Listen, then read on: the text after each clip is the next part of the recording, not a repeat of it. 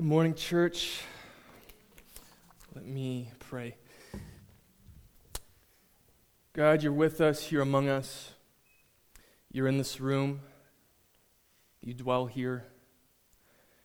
God, we trust that you're going to make this passage come alive in our lives, in our hearts this morning. So come, do what you will. Amen. All right, so Isaiah 43. I mainly wanted to kick off this morning with a question, somewhat of a general question, that being, what are we individually and really as a whole feeling in this season? Not just as individuals, not just as a local church, but as a people, as humanity. And not necessarily the most encapsulating feeling, but possibly the most shared, the most common. That being the feeling of isolation. If you look back to March when the lockdown first happened, you, much like everyone else here, went through a span of time, perhaps weeks, months, of not seeing anyone else in person besides the people that you lived with. The only interactions that you had with other people were social media, text, Zoom, Google Hangouts, and things like that. It was a different way of life. It was not normal, and it was contrary to the way that we were designed to be, in person, in proximity with other people. For some of us, it enabled an already present desire to not engage with people, but perhaps this took it too far. Like when the lockdown hit, I think some of the introverts were like, yes, me time. I don't get to hang out with people. That's actually a good thing. But when it hit week 2, when it hit month 2, we were all starting to feel it. And for a lot of us, we felt the depression, we felt the anxiety, and we felt the unrest begin to take over. But when it opened back up, and it's slowly still opening back up, has that really changed? We've been, as a church, opened back up to some degree since June. So in person, in this room, having Sunday gatherings since June. We sit in the same room, but are we still miles apart in the way that we interact? Are we still going through a routine, but not having any kind of accountability with one another? Without having a deep friendship? Without building up the body and using our gifts in the way that God has called us to live and to serve? That same question, the feeling of the season, goes for the people of God in the passage here. Because at this point, they're exiled. They're in Babylon, hundreds and hundreds of miles away from home, from the promised land. They're exiled because of their sin, so there's a need of redemption. And with that sin, it's not just brought great pain and separation from their community, but it's also in their relationship with God. So for both of us, there is a deep need for communion with God. Now, let's get this straight. Both them and us today have Scripture. They had the Pentateuch. They had the first few books of the Bible, and we have Scripture as a whole right now. But we need His presence. We need God's presence in order to not only understand Scripture, but to follow God's lead and experience what He promises and gives. Let me say that again. We need God's presence in order to not only understand Scripture, but to follow God's lead, to physically do something, and to experience what He promises and gives. It has to be a reality. And in that reality, we need His presence that we already have been singing about and talking about. God responds to that with, fear not. He says it 2 times in this passage. First being in verse 1, fear not, for I have redeemed you. Now God is saying this to His people right after talking about their error in the previous chapter, which helps provide some context here, because he's saying in the previous passage that they are deaf and blind to him. They're unable to follow or understand what God is saying. And really, this is just a repeat from chapter 1. God is straight up with them in chapter 1 of what they have been neglecting to do and following him and being obedient to him. And he's warning them, there's judgment coming if you do not change. And here we are in chapter 43, and judgment has come. Their way of life has radically changed. They've been taken away from their home. Now, this isn't a failure on God's part.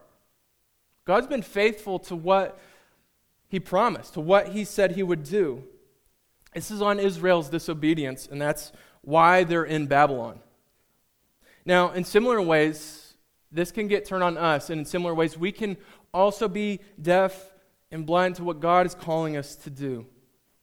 Because we all have our routines. We all have, I think, a general idea or plan of what it looks like to walk with Jesus.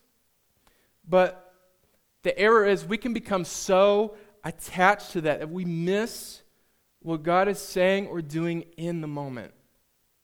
We can miss that. And yes, Christians, this can happen to us. We can fall into this thing as well. A really good example of this is what Paul is talking about in 1 Thessalonians 5, where he says, back to back, do not quench the spirit, do not despise prophecies, but test everything. Do not quench the spirit. Okay, good enough, Paul. Don't despise prophecies. Ooh. He's touching on one of the most, if not the most controversial and initially uncomfortable things in the church in all of history. God moves and speaks in the moment. Not contradicting Scripture, but affirming it and calling his people or an individual to do something. And here's Paul saying, urging us, do not grieve the Spirit. Do not quench the Spirit and what he's doing in it, because God gave it. Yes, it's going to be uncomfortable. Yes, it's going to challenge us. But would you rather be uncomfortable, or would you rather be deaf to what he's calling you to do? It's going to bring more joy. That's what he's saying to his people here, and I think that's what he's saying to us today. That even us, family of God, that it's possible for us to resist. It's possible for us to overlook or even condemn what God is doing in the moment.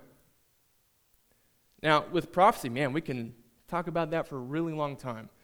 About its mistreatment, about how it's harmed so many people throughout generations. But at the same time, we can also look at how it's built up the church and how it sent missionaries and how it's brought the gospel to unreached, unengaged people groups. But God is calling us forward. God is calling us here to serve the body. We need to understand how he's doing that and how he's calling us perhaps to lead, how he's calling us to repent in certain areas, or how even he's leading us to step out in boldness to share the gospel, to encounter people, to encourage people. But the thing is, we can suppress it. We can write it off as an emotional moment. I got carried away. To think of someone who is maybe better qualified to lead, right? Man, look at my weaknesses. Look at them. Aren't they a better candidate? Or when it comes to our sin, just rationalize it. Justify it as a necessary evil. So for us in Israel, this is actually a big problem. Because in light of our circumstances and their circumstances, with isolation, with our own sin, alone, that's heaping condemnation. All at the same time, you have a world full of need and brokenness. We abdicate from our responsibilities and what God's calling us to. Great. But in chapter 43, God follows up with what he says in chapter 42 with this.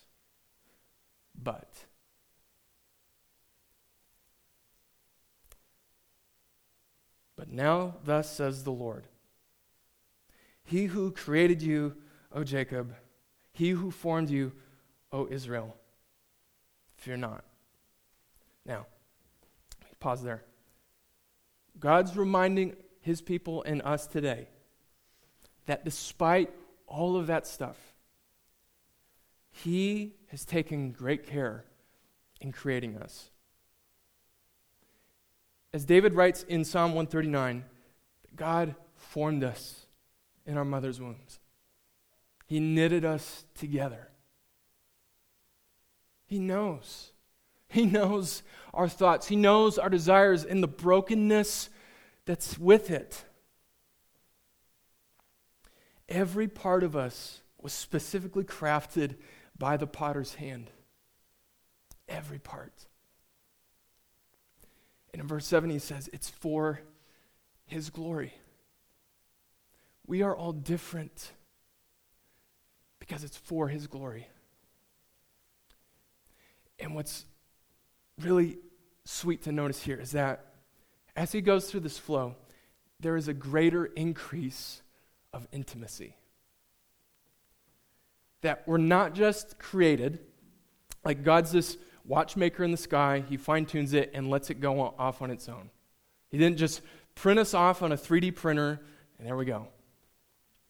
But He didn't just form us, crafting us by hand. He says, I've redeemed you. He has called you by name and says, you are mine. Those are defining words to individuals and a people, then and now, who have lived years under the defining voice of shame, under the defining voice of guilt. God says, you're mine. Verse 3, he says, He's our Savior.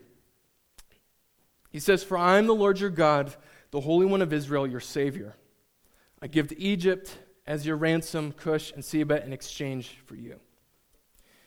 Now, this is pointing back to the Exodus and then beyond that. But what we see essentially in that story is God moving the course of history, the rise and fall of nations for His glory and for the redemption of His people. And what you see from that point, from the Exodus on, well, even before that His people have always been preserved. The longest standing group of people in all of history who have stood through the test of time have been preserved by the Lord. And in response to that, I think the common question is why? Why did He choose us? Why did He say to us, to you, and to me, individually and as a whole, you're mine? Verse 4.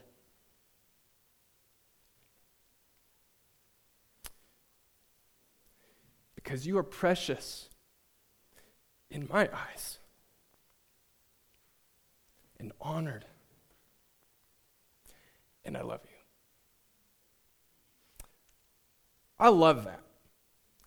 Because for us, there's no Hebrew style of poetry to work through symbolism. There's no repetition or themes to work through. God is just straightforward with us and says, you're precious to me.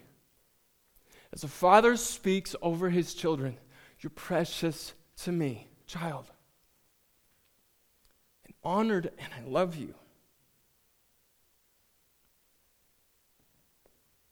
He sees the brokenness. He sees the addictions. He sees the struggles and the faithlessness.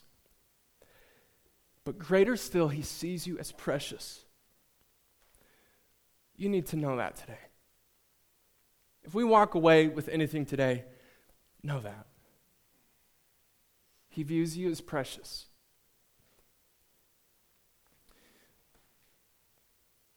And He continues through the rest of verse 4. I give men in return for your life. As we see in Egypt and likewise what he's eventually going to do in Babylon. God overthrows the nations in the armies opposed to him. True statement. But all of that points to the greater exchange that's going to happen in about 10 chapters.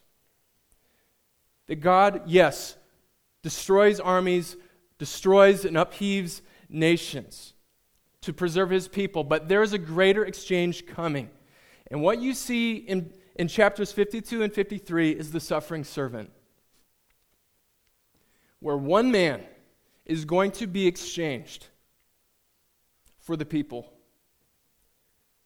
The suffering servant, God in the flesh, Jesus, the Son of God, draws near to us, the broken. And in those chapters we see this forward-looking prophecy of what this Jesus will do, is that he will bear our condemnation. The condemnation that we even feel now was borne upon him. And by his wounds, by his death and suffering on the cross, we are healed. And then God does something, it's kind of funny, but what he does through the rest of this passage, in verses 8 through 15, he really just poses a bunch of rhetorical questions. Really, who can compare?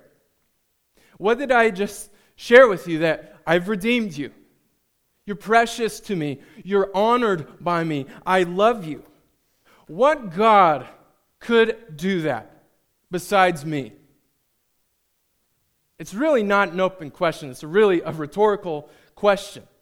Because he's saying in verse 10, no God was formed before me, and no God was formed after me. He stands alone as the Most High. No rival, no equal, no one to dethrone him, no one with any possible strength to do that.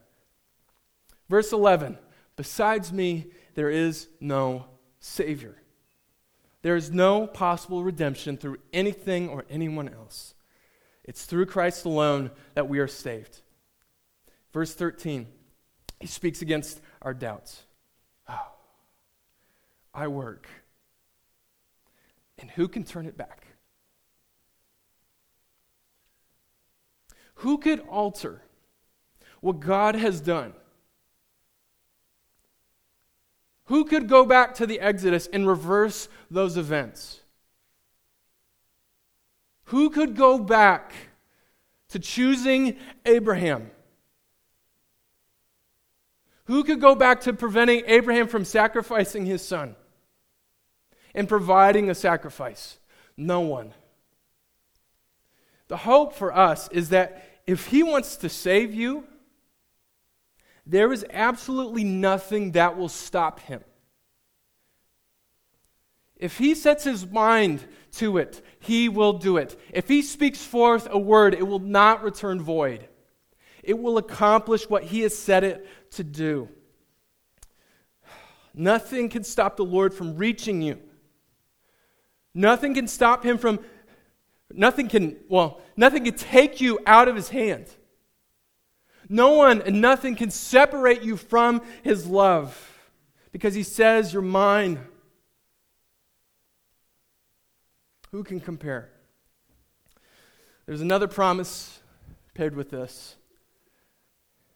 It's really good.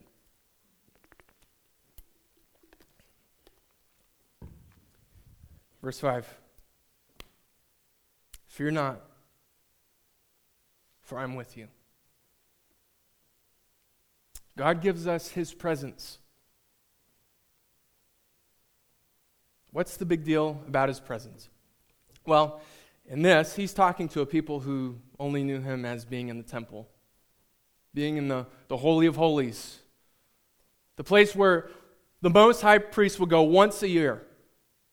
God is saying to his people in an exiled nation, I'm with you. But what's the big deal about his presence besides that? Exodus 3.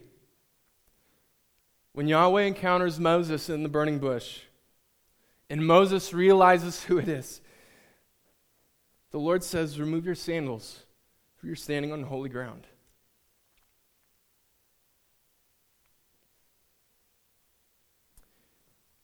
And the Lord speaks with Moses. Just put yourself in that setting. And the Lord says, I've heard the cries of my people. I'm going to send you to deliver them out. But what's crucial about that is the Lord says, I will be with you. I will be with you. I will be with my people to bring them out of oppression and to bring them into the promised land. Or if you look at Psalm 16, what David says, in your presence there is fullness of joy. At your right hand are pleasures forevermore. Or again, look at Psalm 51, David's psalm of repentance, where he says, cast me not from your presence, do not take your spirit from me. Because he knew it was essential, that without your presence, Lord, I'm nothing. It is what sustains me. It is what keeps me together. Cast me not from your presence. Or even John 17, when Jesus is praying on our behalf, he prayed to the Father that we would be kept in God's name, which is his presence. If you look at that, when you read through the Old Testament, it's what you would call name theology. When the name of the Lord would go with him, when the name of the Lord would reside, it was his presence. Or as we just sang, that remember that his name will make a way. It's his presence. And that it wouldn't just make a way, but that we would actually dwell in it. And so Jesus praying that should signify for us that it's essential for the way we live. And that's what Jesus did. If you go back to John 1, saying that he dwelled among us. But then through his death and through his resurrection, we've been given access to his presence greater than ever before. No longer tarnished by sin, but because of Jesus' redemption, his Spirit, the Holy Spirit, now dwells within us. What does his Spirit do? What does his presence do? There's a lot of things, but we're just going to talk about two.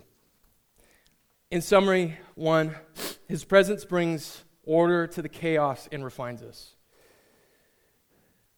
In verse 2 here at chapter 43 says, when you pass through the waters, which is essentially chaos, if you look at its theme and at its use in the Old Testament, that water, specifically the sea, is used to communicate chaos to us. And what he says is that I will be with you. And so we see that in the Exodus moment where God parts the waters. He's parting the chaos and he's bringing them through it. But to even think, the reason why we're passing through waters in the first place is because he's with us. It's not that we had, just a running start and we got in, we got caught up in the waves, like, oh, now God help me. The reason why we're in it and why we're making any progress is because he's with us.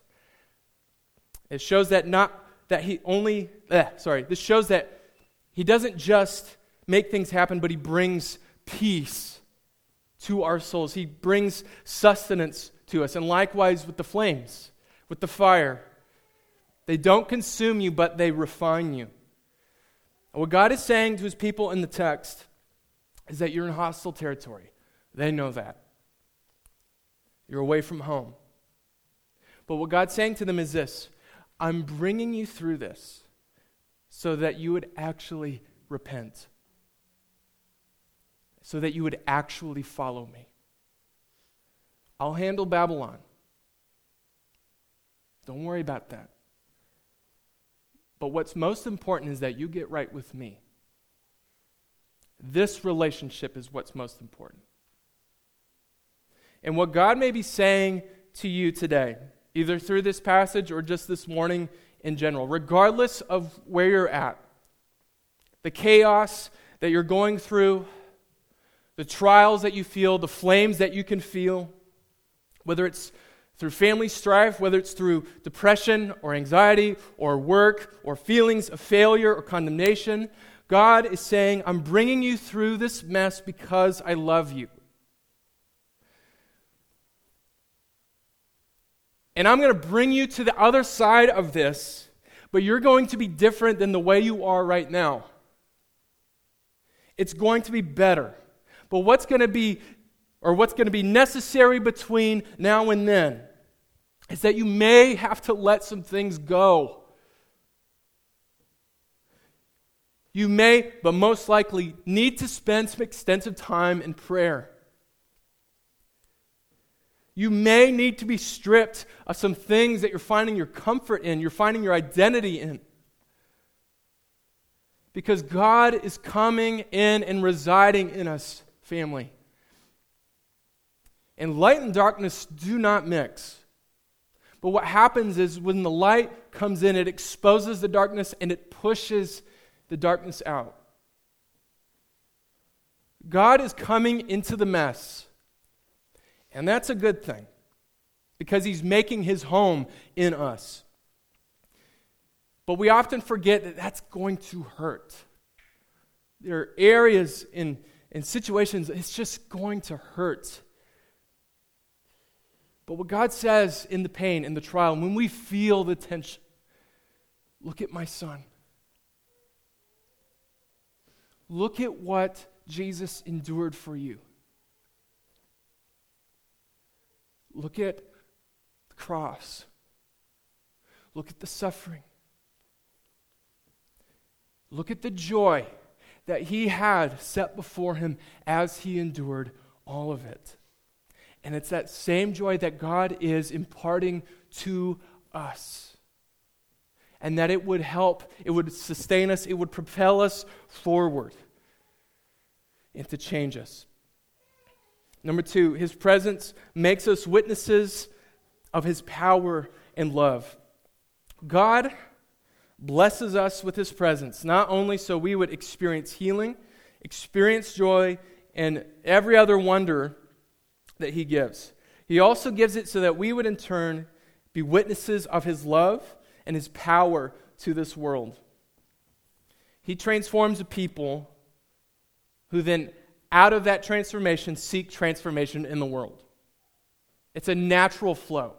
If there's a transformed person or community, the natural flow is to then look outward. Okay, we're in this city, we're in this neighborhood, let's go. See, what He does in this passage, He makes exiled Israel His witnesses in Babylon, of all places. And what He says through Jeremiah, seek the welfare of the city. All right. But He also makes us His witnesses in our context. If we've been given His presence, we have been given the true relationship that experiences God on the regular. Not just in the special moments, but on the regular. That, in essence, means that we relate to Him on a deeper and more intimate level. Now, I think we can hear that and say, yeah, okay. I see it in Scripture. I try to do that. I try to emulate that or seek it.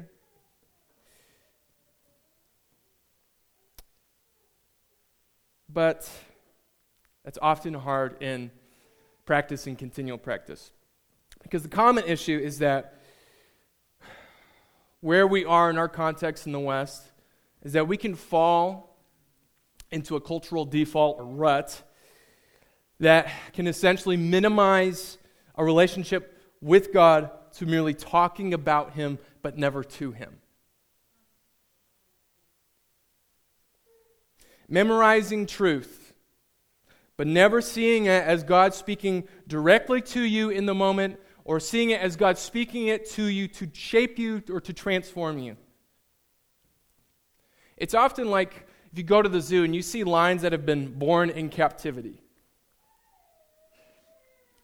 They've never known the hunt. They've never known the actual natural way that they were designed to live.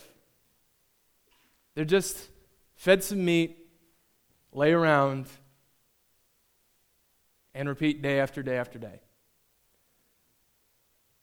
But when you see the lions in the wild, you see the strength in their eyes. You see the ferociousness. You see them as they were meant to be. And likewise, church, likewise, family, we need to remember where we are called to thrive, not where we're called to be comfortable. So, because what can happen is we can read Scripture, like I said, right? We can see the ways that God interacts with His people and think, man, that's radical. But when it comes to actually applying it to our own lives, like, oh, God's toned it down a little bit since then, right? Like, He's a little bit more normal. He works more with my schedule. He works more with my desires. He never really requires anything to pull me out of my comfort zone. We can justify that, and we can create lives, we can create church structures around that, even. But where's that in Scripture? The truth is that He's calling us, both you and me, further and deeper than we could ever imagine. Because we'll find out, maybe you're already there, but when you take that plunge, you will experience more freedom, more peace, more righteousness, and all the fruit of the Spirit. But it comes with risk. And so with that, I do want to have you mull over this question. Do you actually hunger for His presence? Not to change up the question like, well, Dirk, don't you mean hunger for His redemption? Like, yes, they come hand in hand. But let's not circumvent the question. Let's deal with it. Do you hunger for His presence? Because we see throughout Isaiah that there's a faithful remnant who continue to turn to the Lord throughout the trials because they're desperate. They were in chaos all the time. They knew that God's redemption and His presence was literally everything.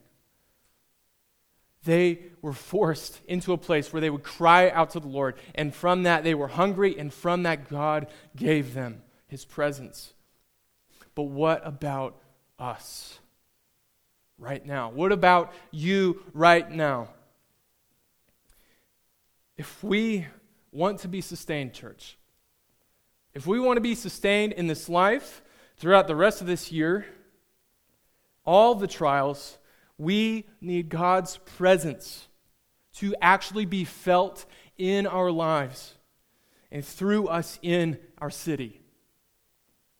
And so if you feel the lack this morning, see this as the perfect time that God has given you to repent, to humble yourself before Him and seek Him, to reject whatever's holding you back, whether it's sin or foolishness or I don't know, but to reject those things and to turn to the one who calls you His own. Linger in passages like Psalm 16 and the entire upper room discourse in John chapters 13 through 17. Linger in those and ask God to meet you with His presence. Some of the most intimate things that Jesus speaks are in those passages. So linger in there. And real easy today, go to the prayer team. Man, you're feeling the lack. You're like, God, I don't even know what to pray. Go to people who will pray for you, who will labor in prayer over you, and ask to be stirred up. But if you feel the hunger, pray for more. You need it, right? To think, oh man, God met me in this moment. He gave me a good word. You keep needing more. You keep needing to hear His voice and His guidance and His presence because you need to be sustained. You need it, and this community needs it. Pray for more for yourself. Pray for more for this body. And bring people into it with you. Have it be a part of your conversations. Have it be a part of when you meet up for coffee or lunch or have people over to your home. And pray for them. Encourage them in it. Equip them with whatever way or means God has given you. Because we want to see the body at work. We want to see that hunger stirred up. We want to see God's presence around it and in it.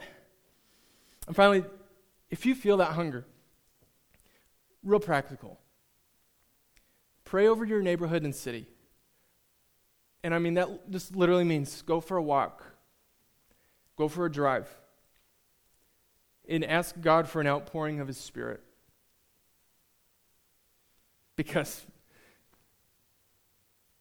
I don't know if you feel this.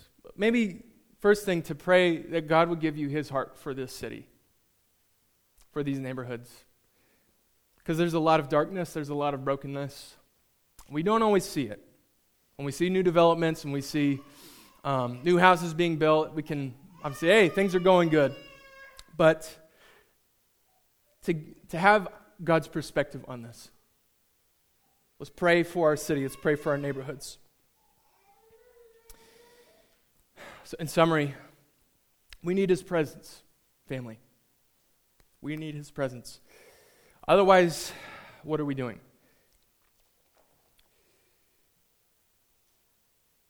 I'm going to bring us to this final passage here, Exodus 33, 14 through 17. This interaction that Moses has with the Lord.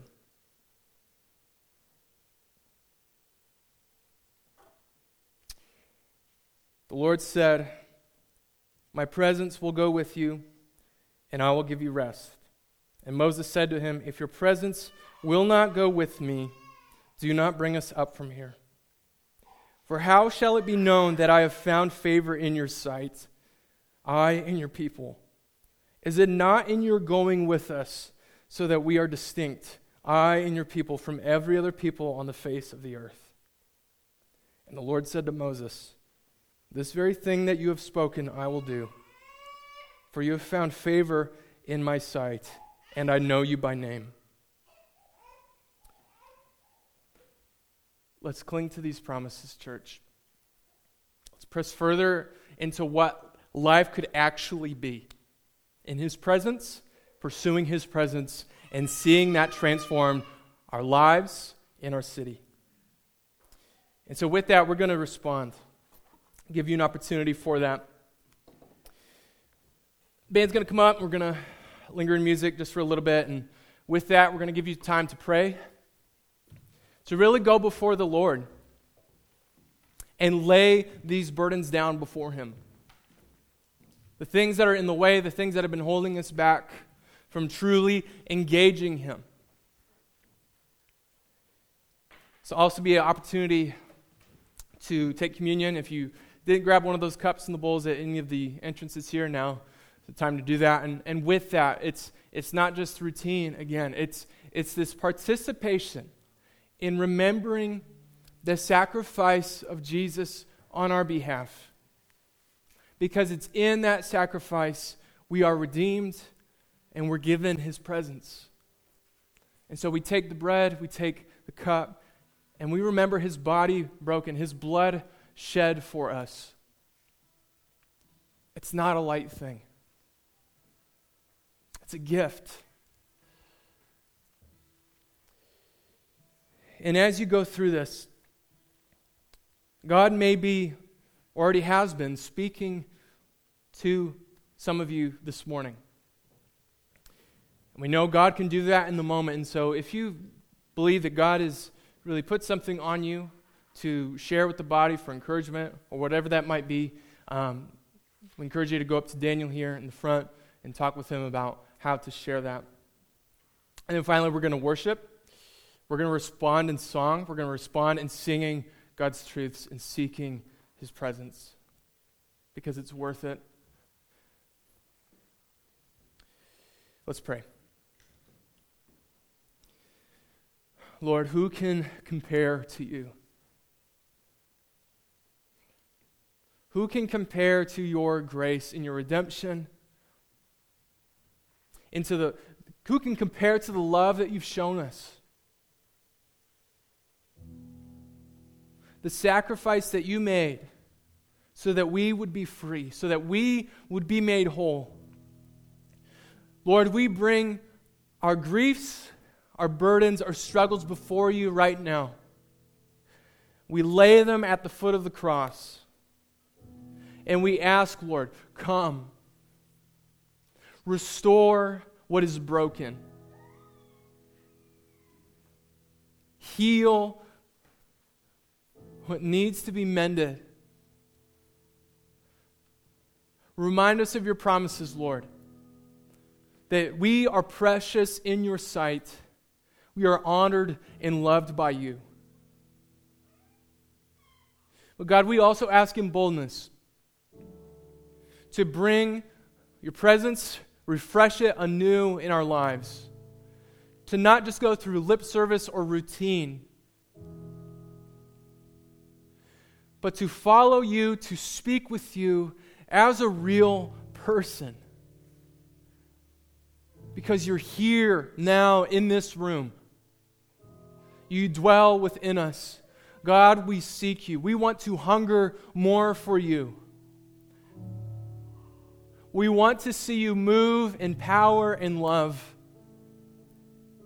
Stir up this body, Lord, for your glory. Stir up this body to transform the city, to see the gospel go forth, to see your presence go and soften the hearts of those who are broken.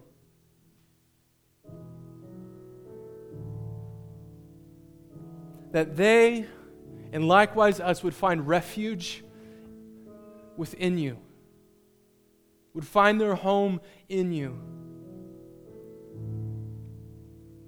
Make this our highest desire. Nothing else, Lord, but to lift you up, to make you known, to follow you, to lay aside every weight and sin that clings so closely, and run.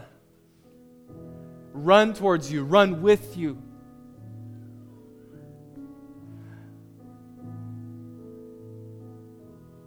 Jesus, we love you. Amen.